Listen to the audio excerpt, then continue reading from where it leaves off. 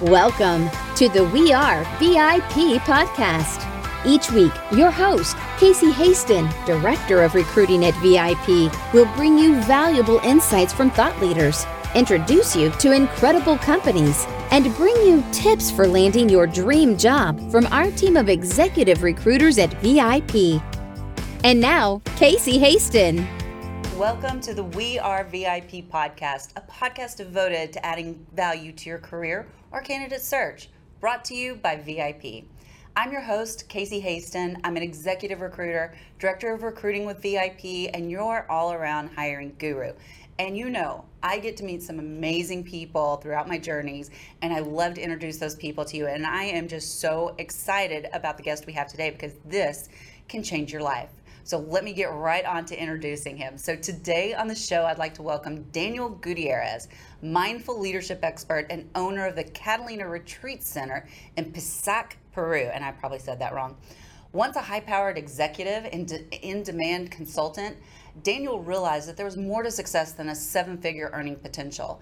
He is now an expert in helping others achieve a greater level of mindfulness. Daniel's style of coaching is direct yet caring and stems from a place of wisdom, love, peace, and tranquility. Thank you for joining us today, Daniel. Well, thank you for having me, Casey. I'm really excited about being here with you. I am so excited about our topic today, but before we dive into it, I have to share with the audience how we met because I think networking and connections are so important. And it's always taking that next introduction, to get to the person that you need or want to meet or that the universe wants to deliver to you. So who introduced us? Brian Reinhold introduced us, and it was kind of a surprise, right? He said, "Hey, I have someone want to meet you," and it is important. Network is always important. Yeah, we tricked you. And yeah, you did. I was like, huh? No. You want me to do what? Be on a podcast? Yeah. Well, and what's so interesting, I just want to take it a step back further because it's like a big spider web when you really start thinking about it, about networking and where it can lead you and who it can lead you to, right? And so if you take it a step back further, I met Brian in a networking organization that I belong to, and I talk about it a lot because I get a lot of my guests from this indirectly, called the Networking Hub, which was founded by Frank Agan. It seems like all networking roads lead back to Frank, just so you know. So I want to dig into this because this is a topic that is so important to me. I discovered mindfulness and meditation about 3 years ago, and I can tell you I have what I refer to as a monkey brain, and I feel like, because it's like just swinging from branch to branch, and I feel like this has really helped me to calm that chaos. And, one of our VIP questions we ask every guest is, what is one thing you do each morning to set your day up for success? And this is our 112th show today, by the way. And after 111 shows, we really started to notice a trend in how people start their day. And, it often goes back to mindfulness or meditation. I mean, I would venture to say probably 70 to 80% of the time that's the answer we get. So what do you think, or why do you think mindfulness and meditation are such powerful tools? Well, they're powerful tools because they set a precedence on what your day is going to be like. If we start our day by calming our breathing, calming ourselves, especially maybe if you had a bad night, you didn't sleep well, you had bad dreams, you had health issues, getting centered in the morning, especially high-powered individuals. High-powered individuals, by the way, high-level networking individuals all have monkey mind, like mine. We all do. So this is why this is important, to be able to control that energy that we have so early in the morning. Now, you said, what do I do first thing in the morning? It always leads to mindfulness or meditation. But there's one thing I do before mindfulness and meditation every single day, and is one of the things that very successful people always all do. You know what that is? No, please tell me, because I'm going to add it to my day. I make my bed. Oh, okay. I make my bed. Okay. So I've read the book, and I will tell you just a really quick story about that. And I'm so bad, but let me tell you why I don't make my bed. My little Pomeranian Chihuahua Cross is so lazy, she doesn't get up till noon. And so she's still in the bed. So I love it. But my this is crazy. My mom never taught me to make my bed. My mother-in-law is the one who taught me to make my bed. And she was like, you do this first thing in the morning, you put the rest of your day in order, Casey. Yeah, well, I find that when I don't make my bed, it seems to set me off on a very scattered thought process because I'm thinking I should have made my bed instead of what I should be focused on in the moment. So mindfulness and meditation is part of that process for me. What is the first thing I do? I get up, I make my bed so that I at least feel that if I decide I need to come in and take a 10-minute break, that the bed's ready for me. Yeah, there's a whole book, this Commander, do you know who I'm talking about, Make Your Bed? The Navy? Yeah, well, I haven't read the book, yeah. Oh, it's really good, but that was one of the tenets is he's like, this is why we made our beds so perfect every single day. It's worth listening to. He did a speech at a college or a university, and it was amazing. Totally worth listening to. Tell us a little bit, I talked a little bit about your journey, but I want to hear from you. Tell us a little bit about your journey and how did that set you up to be a mindfulness coach? I think most coaches end up being a coach out of their own experiences. And I think that was the same thing for me. So, at one time I was out speaking. My speaking career was doing well. I was president of an organization in New York City. I was also working with the Obama administration as a consultant. And my life was crazy. I lived in Los Angeles. I worked in New York. And, going back and forth, I finally realized that I was going to have a heart attack and die if I didn't find some way to get myself calm, because my lifestyle wasn't going to change, but I could change how I saw my lifestyle. And so I began to realize that even in, these big buildings in New York City and in New York, Chicago, that architects always put fountains in front of these buildings. And I finally realized that these fountains had a dual purpose. Besides design, it also was for humans to relax. Yet we never use them for that. We just look at them and say, oh, that's a nice fountain. And I began to sit in front of these fountains and really begin to breathe or eat lunch in front of them, or realize that the water was soothing for me. And so just out of design, I began to realize, okay, I need to really start meditating. I need to really start slowing down when I can. And even in a meeting, a high stress meeting or a high level presentation, staying calm and present is very important, but you can't start deciding to be present and mindful in a presentation. It has to start before, so you're not, messing up your words in the middle of your presentation, and that kind of got me started. And, I finally realized that a lot of my colleagues who were high-powered executives were in the same position.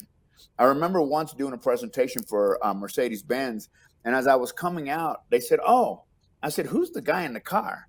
Right in the number one slot, there was a person slumped over the steering wheel. And I said, oh, that's the CEO of the company. And I said, well, what a bad example. Oh. I said, he needs to definitely find a way to find mindfulness and meditation so that he's not in that position in front of his own building and passed out because he fell asleep. So this is kind of how I got started with mindfulness and really helping people. I really thought about the person in New York City, on the 7th floor of some building. And if you think about, if you tell people to get quiet, all they hear is, it is loud, right? And even in that chaos, you can still find a way to calm your mind and not allow your mind or the noise to be distracting, right? Because the distraction is always going to be there. We can decide whether the distraction is going to run us or we're going to be able to relax in the midst of it. Absolutely, all of that. And I think one of the things that, was hardest for me and the pushback that I get from people are like, oh, my brain is just too busy. I can't shut it up. And it does take some work, but it's also becoming the observer of your thoughts and not participating with them that helps to calm that chaos. So when you're teaching people mindfulness, can you give us some basic ways that we could start a practice if we've never done this before? Yeah, I think the very basic first step in all meditation and or mindfulness is finding a way to stop. Now, here's an interesting thing. The title of my book is Finding Peace and Tranquility in Less than 60 Seconds. I got so much flack for putting that on a book because my colleagues were like, Daniel, why are you telling people they can find peace and tranquility in 60 seconds? And that's not true. And I was like, well, how many years have you been practicing your meditation practice or your mindfulness practice? Well, 20 years. I said, great. You should be able to do it in 10 seconds. The truth is that most of us don't have more than 60 seconds. And so when we think about meditation and mindfulness, we see somebody, maybe in a yoga outfit in this beautiful meditation center, maybe like mine here in Peru. and that's just not real. The truth is that we got to find those 60 seconds in our life. So the very first thing I would say is, track your breathing. Really breathe. Right now, I can promise you, people watching the show are holding their breath. Really breathe. Really stop. Just and let your shoulders drop. And then you realize you haven't been breathing at all. Well, what happens when the brain doesn't get oxygen? You're not a very effective person, right? So breathing is the first thing I would talk about. Another one that I used to use and still use is aromas. What do I mean by aromas? Maybe you like vanilla, a vanilla candle. What you want to do is train your brain that when it smells that fragrance, it slows you down immediately. So it might be vanilla, it might be lavender, it might be essential oils, it might be whatever it is that works for you and calms you down. And sometimes we have to kind of we have to train our brain to do that. The most powerful sense we have is smell. And we need to learn to use it in order to calm us and put us in a position so that we can be more effective in our work or career. So I use what's called Palo Santo, sacred smoke from that comes from Peru and Ecuador. And I would carry, because, it's a piece of wood that you light, and it's the actual smoke that has a beautiful fragrance. Well, you can't be going around lighting fires just anywhere. So I bought the essential oil. And the essential oil I would use even in a meeting. I would just put a drop in it and calm myself down. Some of us need that. The other thing that I would recommend is music. Some of us respond to music. Well, then find the music. And I'm not talking about AC/DC or anything like that. Of course, I'm aging myself. People are like, who's AC/DC? So, use music to calm you down, and use the same music so that your brain says, oh, time to calm down. And so those are the first steps. If you can't get to calm, you're not going to get very far with meditation and mindfulness. So I've recently discovered, going along the theme of music, binaural beats. Have you used those with your meditation? No. Oh, no. I love it because and it signals the different brainwave links. I'm not sure, I'm going to totally mess this up if I say it, but anyway, there's one that helps you get into more of a meditative state, and I think it's theta? Right. Is it theta? I don't know. Theta. Yeah. Okay, it is theta. Beta, right. Yeah. And then alpha, which I don't know that we get into. I don't know. I'm not a neuroscientist. I have been binging on this stuff lately, but I need to binge some more. So, I love that. And I've also heard of different types of breaths. Do you work with different types of breaths, or do you just the inhale, exhale? Yeah, well, there are different types. There's prana. There's like deep, fast. There's slow. When I think about the person that doesn't know anything about meditation and mindfulness, all I want them to do is breathe. Because if we get them into things that they don't understand, they're more likely to quit. It's kind of like going on a diet. If you try to do all your diet at one time on the same day, you're not going to last very long because it's just not going to be fun. So with breathing, it's just really simple. Just stop and take 10 deep breaths from inside and just watch how your body relaxes. Once you get into a practice of meditation, my hope for people is, and the reason why I say 60 seconds is because if you see the results in 60 seconds of what it can do for you, you might do it 120, 180, 240, and the next thing you know, you're meditating 15 minutes. And that can change your life and change your health. When I first started meditating, it was like 5 minutes. It was just killing me to get through it. And, then when I started getting a little bit more used to it, and I use a guided meditation. I have one that I use off YouTube called Great Meditation that I absolutely love. They put out new guided meditations almost every single day. But then as I started increasing my time and they would start bringing me out of it, I was like, I'm not done. I'm still meditating, but it's so good, and I just love it. In fact, even if I only can meditate for 5 minutes, meditation is, it's not a deal breaker. It has to be done every morning, or I don't feel complete. Right, and I think you said something that's very important. You do what works for you, period. If whatever I'm saying doesn't work, that's fine. Just find something that does.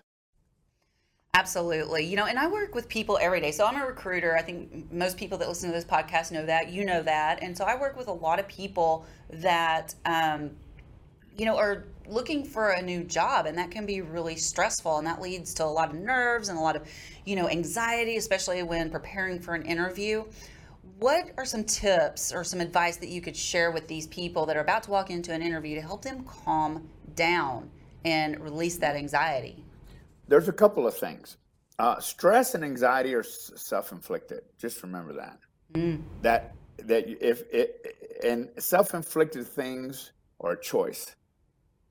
It's a choice. And I know that there's anxiety and depression that needs to be medically dealt with, and I'm not talking about that. I'm talking about the salesperson or the person going in for an interview. Stress and anxiety are self-inflicted. These are things we create in our own mind. They're not even real. First of all. So I'm just going to say that because I know most people go, oh, Daniel, come on.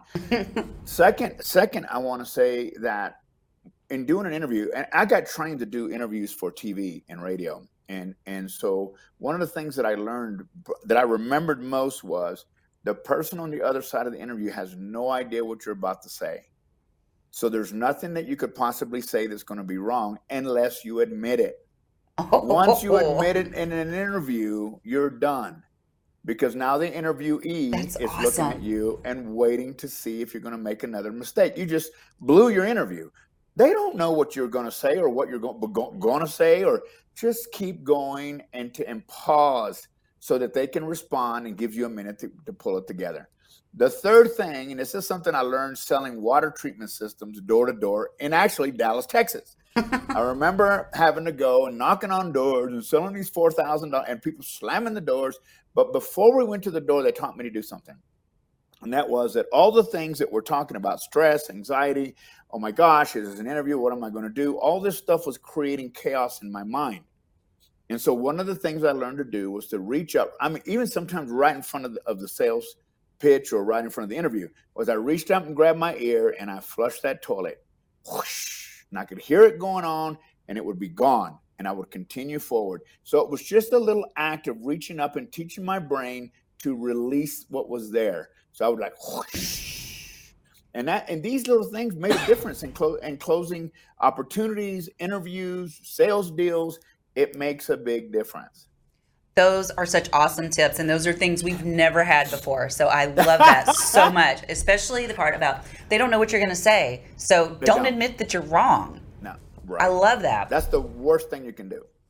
That's so, and it kind of triggers that neural pathway to think, okay, what are they going to do wrong next if they've already admitted this? Beautiful. Right. I love that. So I get the job. How can employers and managers foster and encourage more mindfulness at work?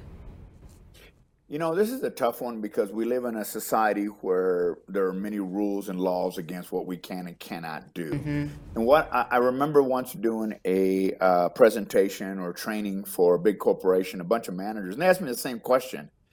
And I said, well, if you're in a business that doesn't allow you to dictate what people can and can't do, the best thing you can do is be the example. Let them see you meditating. Let them see you at your desk breathing. They'll ask.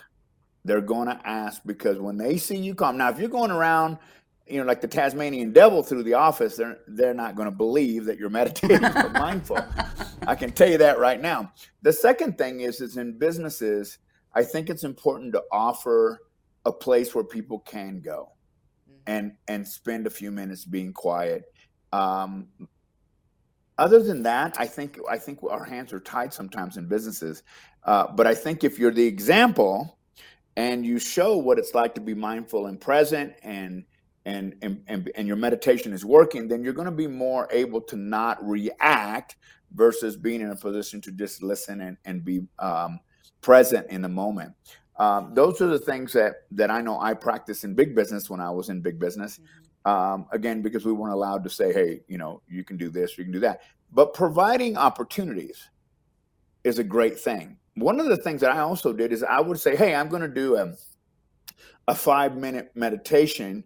You're welcome to join me if you'd like. Make it an option. Make it an option, but do it. I remember once going through a real hard time in my life, and I was doing this a chanting thing that I learned from India. And I decided that I was going to let people on social media and my database know that I was going to do this every morning at 9 a.m. Pacific Standard Time. And here's the number. Join me if you'd like. Before you knew it, I had 300-400 people. And They would jump on and just chant with me. And I didn't say anything. I didn't pitch anything. I just said, I'm doing what I need to do. If you're welcome to join me. And this is a good way to get other people to do mindfulness and meditation. That is beautiful. And going back to a couple of things, your quiet spot, I've been advocating for a nap pod that I think would be perfect for meditation in our office. Yes. So far, yes, I'm not getting any takers. But another thing, no nap pod. No nap pod, not yet. So, but the other thing that I do, and a couple of things, but I've really noticed since I've been meditating, I was that Tasmanian devil. I would come into the office in the morning and I would just stir everything up, right? And now I'm the complete opposite. It's like a calming effect when I come into the office. But here's something else I do that's really cool. I found a program, and I can't remember the name of it. I'll have to find it. We'll put it in the show notes. That you type in your affirmations, right? What you believe in, what you want to see. And then it flashes them on your screen subliminally. So you can see them for just a couple of seconds. But all day long, my affirmations are flashing at me and hitting my subconscious, right? But I have people come over to my desk and they're like, what just flashed across your screen? And they're like, I love it. Where did you get that? Yeah. So I think that's true that, and then if they don't know what affirmations are, they're like, well, what is that? What are you doing? Mm-hmm. And then that leads to a whole nother conversation. So I agree with you. I think those are some really excellent tips for companies that, are wanting to help their people that are working there. Just remember that successful people do what unsuccessful people won't do. Mm-hmm. That is so And like you having true. that thing flashing, because it's so important what you put into your subconscious mind. That is the driver of your life. That is the genie in the bottle. And if what you're putting in there is trash, then trash is what you're going to get. Yep. And so I think that's great. I can't wait to see the notes so I can see what the program is. I'll have to go find it. I've had it on my computer for so long I forgot what the name of it was, and I just randomly found it in a book that I read one day. So I thought that was just really cool. But let's talk about this from a different perspective now. So how does mindfulness help increase leadership qualities? I think the biggest thing, and I was like you, I was a Tasmanian devil too. I can see that. Employees hated it. Actually at one point, and I didn't know this for a long time until I ran out of coffee, they changed my coffee from caffeinated to decaf. And I never knew it until I ran out. And then I realized, wait a minute, who changed my decaf? Well, you've been drinking it for 6 months. We just can't take you, because I would go in and change things and come back and make them change it back. Right. So I'm saying that because mindfulness for a manager, an executive is important, because if you walk into your place of business and people are waiting to see what mood you're in, you're not doing a very good job of managing, because people are reacting to your state of mind, your state of place that you are. When we're mindful, think about this, every decision you make as a leader should come first with at least a 3, 4, 5 minute meditation, so that you're coming from a sound mind, not a reaction. Yep. It's the same thing with your significant others. If you're going to have an argument about something that's probably petty anyway, you might want to take a deep breath and wait until you've calmed down before you spit it all out and then cause a bigger problem. And that's why mindfulness is important in that sense, because taking a deep breath and stepping back with an employee or subordinate is even more important in a business, because most managers are reactionary. They don't think about their actions until it's too late. And they don't really even sometimes care, because that's just the way they manage. That's not going to get you results. It may get you results because people fear you, but it won't be a fun place to work. Yeah, and I don't want to be in those places where it's not fun to work. Those days are way over. You know, the day that I quit liking my job is the day that I quit the job, right? So fortunately, I don't have that problem. I love my job. So tell me a little bit about your book, Radical Mindfulness. What can people learn from this book? Well, the biggest thing is that I wrote the book for a couple of reasons. One, my mother had passed away, and it was a very devastating time for me. And I wanted to share my relationship with her. I wanted to talk about who I was and what caused this big change in me from a high-level executive in New York City to actually the next book I'm writing. The working title is From the Boardroom to Medicine Man. Like, how did I get from that $2,000 suit to what I'm wearing right now, a jacket, right? And so this book, Radical Mindfulness, has practices that I believe are important to the basic understanding of mindfulness, but more importantly, the steps to being radically mindful. And I'm going to give you just one question that I know a lot of my clients love, and it's one of the 6 steps or 6 questions, and one of them is, "Am I okay right now?" Ooh. Because if I'm okay right now, then why am I continuously in the past or the future? Am I okay right now? Is what I'm thinking real, or am I making it up because I'm living it in the past or the future? The greatest power we have is in the right here and the right now. If you haven't made that call to that person you need to call, then it's because you fear something that has not really happened yet. And I'll give you a quick example. I was coaching a real estate gal, and she was making good money, $50,000 a month, in her brokerage. She was doing well. And I remember once walking in her office and going, wow, she was in a bad mood, and she had these files on her desk. And I said, well, what are these files? She goes, well, these are people that just don't want to talk to me. I said, wow. Can I look at them? She goes, sure. There was this one file that was, I said, well, what's wrong with this file? So what's the commission on this file? She said, 15,000. I said, and why haven't you called this person? It looks like they're approved. Oh, because it took me too long and they're probably mad at me. I said, it's $15,000 commission that's sitting on your desk, and you think they might be mad at you. Don't you think you should call and find out? She goes, yeah, I will. No, now. Now? Yes, now. So she calls this guy, yelled at her for 15 minutes. Like, I can't believe. And then she closed the deal. And I said, see, this is why mindfulness is important. Because if we get caught up in the 2 places we have absolutely no power in, the past or the future, we totally forget that in the moment, and especially as salespeople, managers, people, even people doing interviews, stay focused in the right here, right now, and tomorrow will take care of itself. Yep. But if you fear today that you can't pay your lease or your employees at the end of the month because you don't have enough money, the only thing I can tell you is that if you just sit there long enough, it will become true, because you didn't act in the moment. Pick the phone up and make the phone call. That's why it's important to stay present. That is so much good stuff right there. And I just I cannot wait to go back and listen to all this. I'm going to have to beg that we edit this very quickly so that I can have this to use. I love what Dr. Joe Dispenza calls the present moment. He calls it the generous present moment in the predictable past. And you're right. There's nothing you can do about the past. All we have is this moment right here. And being present, being in the now, is the greatest gift that we can give ourselves, because it does us no good to worry about what's going to happen in the future. I'm not saying don't take, action, but don't worry about it. Right? Right. So, no, you have to take action, because if you don't take action, you will have something to worry about. Right. Right. But it's about getting, and again, that question is, am I okay right now? What are my thoughts? Are they in the past or the present? Are the thoughts I'm having real? Have they ever been real? No. That's going to take it to a whole nother level. Yeah, now we're really talking, right? Yeah, and that's we what are. my book talks about, right? It's talking about how do I find a way to make myself, my relationship, my business, my finances successful. Stay present. When's the next book coming out? I can't wait. I'm working on it.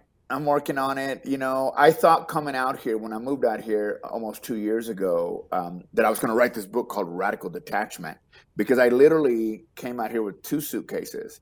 Everything I had, baby pictures, old relationships, accolades, my son's baby pictures, everything I shred. I came with nothing. Wow. And so I got here and I was thinking, what have I done? What crazy, you know? And that's a day for another story, another show. But the truth is that life really unfolded well. And I have to tell you, the funny thing that happened to me, and for those of you that are authors out there, maybe you've experienced this. You know, I've written 5 books, and I'm sitting here in the middle of this quarantine, the pandemic. Here in Peru, we were under martial law. I could not leave my house. Wow. And my employees couldn't come here. So 40 days, it was just me and the dogs. You know, and I remember getting angry. I was so, how did I move out of the U.S. to get stuck here? There's no income. There's nothing. And then I remember something that said, hey, stupid, why don't you read your own book? And I said, well, that's a good idea. And I started to read. And the tools that I'm talking about really, because I began to ask myself those questions. Wait a minute. Am I okay right now? Yes. Or what are the thoughts you having of like, you know, this place blowing up or whatever, you dying or whatever? Is it real? No. Then stay present, enjoy your day, go out and play with the dogs, because there's nothing else you can do. Right? And when we can get into that space, I think the universe opens up and just gives us everything that we desire, because there's no resistance anymore. Yes. And when there's no resistance, life happens. Absolutely. Oh my goodness. And I want to ask you one more question before we move to our final questions, because time is just flying by. I could talk to you all day. But I want to know a little bit more about your retreat, and why is it important to kind of change your environment to get to that mindfulness state? I think it's important to change environment because we're creatures of habit. And if we're stuck in the same old rut that we're always stuck in every single day, and we think that by going to playing golf with our cell phones, 3, 4, that we're getting away, we're really not. But when you leave your country and you get put in a position, like here at my center, we have Wi-Fi, but not necessarily in your room. We don't have TVs, we don't have telephones. You know, we have nature, we have mountains. And people come here and finally get to realize, wow, life is different. I've had people come out, executives, and say, I didn't realize I was such an ass, you know, and I really need to change that. And I said, wow, I'm sure your people will appreciate that. But until you change your environment, you're still stuck in the same old, you're in the same rut. And you got to pull out of that rut and see something different, or maybe even hear. I think some of the things that help people here is that we're in a developing country. You see people here with shoes and mud on their feet. They don't have a lot. And sometimes we need to realize that the problems that we call problems in our world are not problems at all, and get some perspective about who, not only that, but who we are, and getting a chance to connect to nature and ourselves and find a way to find that middle ground that you've been looking for. And I think that a retreat center, whether it be mine or someone else's, offers that because of usually the environment is calm. You know, there's nothing pressing. Of course, people can get on their email if they need to. That's fine. But most importantly, they're given tools to relax and really take a look at their lives. I mean, one of the things that I've said many times about I've told Brian many times, as a matter of fact, our friend, if our calendars during this pandemic period when we really were locked up, we weren't able to get out, if our calendars were just as busy as before the pandemic, we learned nothing. We were given an opportunity to look in the mirror and say, who am I? What am I? Am I in the right job, career, in the right place? And if we stuffed it full of Zoom calls, because that's all we know, then we really didn't learn anything except a different format of different addictions, what I say, because I think our world's addicted to everything, right? And so retreats offer you that opportunity not to be there. That is so beautiful. And I am looking so forward. We are already planning our trip in 2023. Yay. I know it's a long ways off, but you got to plan for these kinds. Plus, fast. it's going to be a big deal for me that year. So I am super excited to come meet you in person. Appreciate your time so much today. But nobody gets out of here without answering our VIP questions. And you've already answered one, so you've only got 2 more to answer. So if you were chosen to be one of the first colonists on Mars, what 3 things or people would you bring with you? It's interesting because when I first read that, I thought, well, I mean, I want to be funny, but I live in the Andes of Peru. And I know when I leave here and I go high up into the mountains to visit with the indigenous people, I always take oxygen. I don't know if there's oxygen on Mars. And maybe I'm being too practical, but I'm thinking if I'm going to be up there, I don't want to die. Okay. So I said oxygen. Of course, the second thing I thought, well, it's winter here, so why I'm wearing a jacket. And I hate being cold, so I definitely need to have fire so that I can sustain myself. And the last thing would be, what's the other thing I carry with me all the time, everywhere I go? Water. And there was water, and those are the 3 things. And I know they don't sound like a lot of fun, but in my head went to practical because I take people up in the mountain, and I'm always going, got your oxygen, or I got oxygen in my backpack, and I got water, and we got a way to start fire in case it gets cold. And I don't know anything about Mars, unless you're talking about the Mars candy bar. It's so interesting. We spent the last week in Colorado up in the mountains, and we were hiking like day 2. Now I'm a sea level girl. And day 2, we decided to hike this mountain up to 12,000 feet. I thought I was going to die. Yeah, day 2. Of course you did. And so, but then oxygen. Exactly. I was in one of the stores and I found they have these little canisters of oxygen that you can just carry with you. Them. I was like, oh my God, my life is going to be changed forever now that I can do this. Yeah. So anyway, so I digress. So we've already answered the question. I have my green can. Yep, exactly. We've already answered the question about what's one thing you do to set your day up for success. And you're like, make your bed. That's what we got to do. So my final question is, if your life's work was being summarized in a news article, what would the headline be? And I wrote that down, and I'm going to give you the answer I wrote down because I think about that, and my life is just so beautiful today. It's so hard to summarize that, but I'm going to give you what I wrote down, and it's really the working title of my next book, and that is From the Boardroom to Medicine Man. Like, how do we find true joy in our life? One of the things I've very often asked about is, how do you know you made the right decision leaving the U.S. to live in a country that's so different from ours? And it's very simple. Every morning when I get up and I make myself coffee, and by the way, here it's not like probably where you are. You don't push a button, and I have to go downstairs. It's so cold because there's no heater, there's no AC, there's no heating system, and I have to heat water. I have to do all this because there's no hot water downstairs. There is in the center, but not downstairs. So then I have to do all this stuff to make coffee, and I'm so appreciative that I get to do that. And I have my cup of coffee, and I take my dogs out, and I walk my property. And when I walk my property and make sure my animals are okay and the buildings are okay, something happens that I've never experienced in my entire life. My soul smiles from the inside out. My soul says, all is well with my soul. I am happy here. Thank you. And that's something I wish for everybody. Ugh, that is beautiful. If I had a mic, I'd drop it right now. Beautiful. How do people find you and learn more about what you offer, your books, everything, all the good stuff? Okay, so I have 2 websites. My first one is simple, DanielGutierrez.com. It's my name, DanielGutierrez.com. And the Catalina website is CatalinaRetreatCenterPeru.com. And in both those places, you can find me. You can make an appointment with me. You can talk to me. I talk to everybody. I'm like you. I love to talk to people. I think they're always surprised when they go, "Where are you?" I said, "Well, I know I have a little accent. It's Dallas. It's a Texas accent, but I'm in the Andes of Peru." They're like, "What?" So I love to talk to people. If people want to, talk to me about anything, I'm here for them.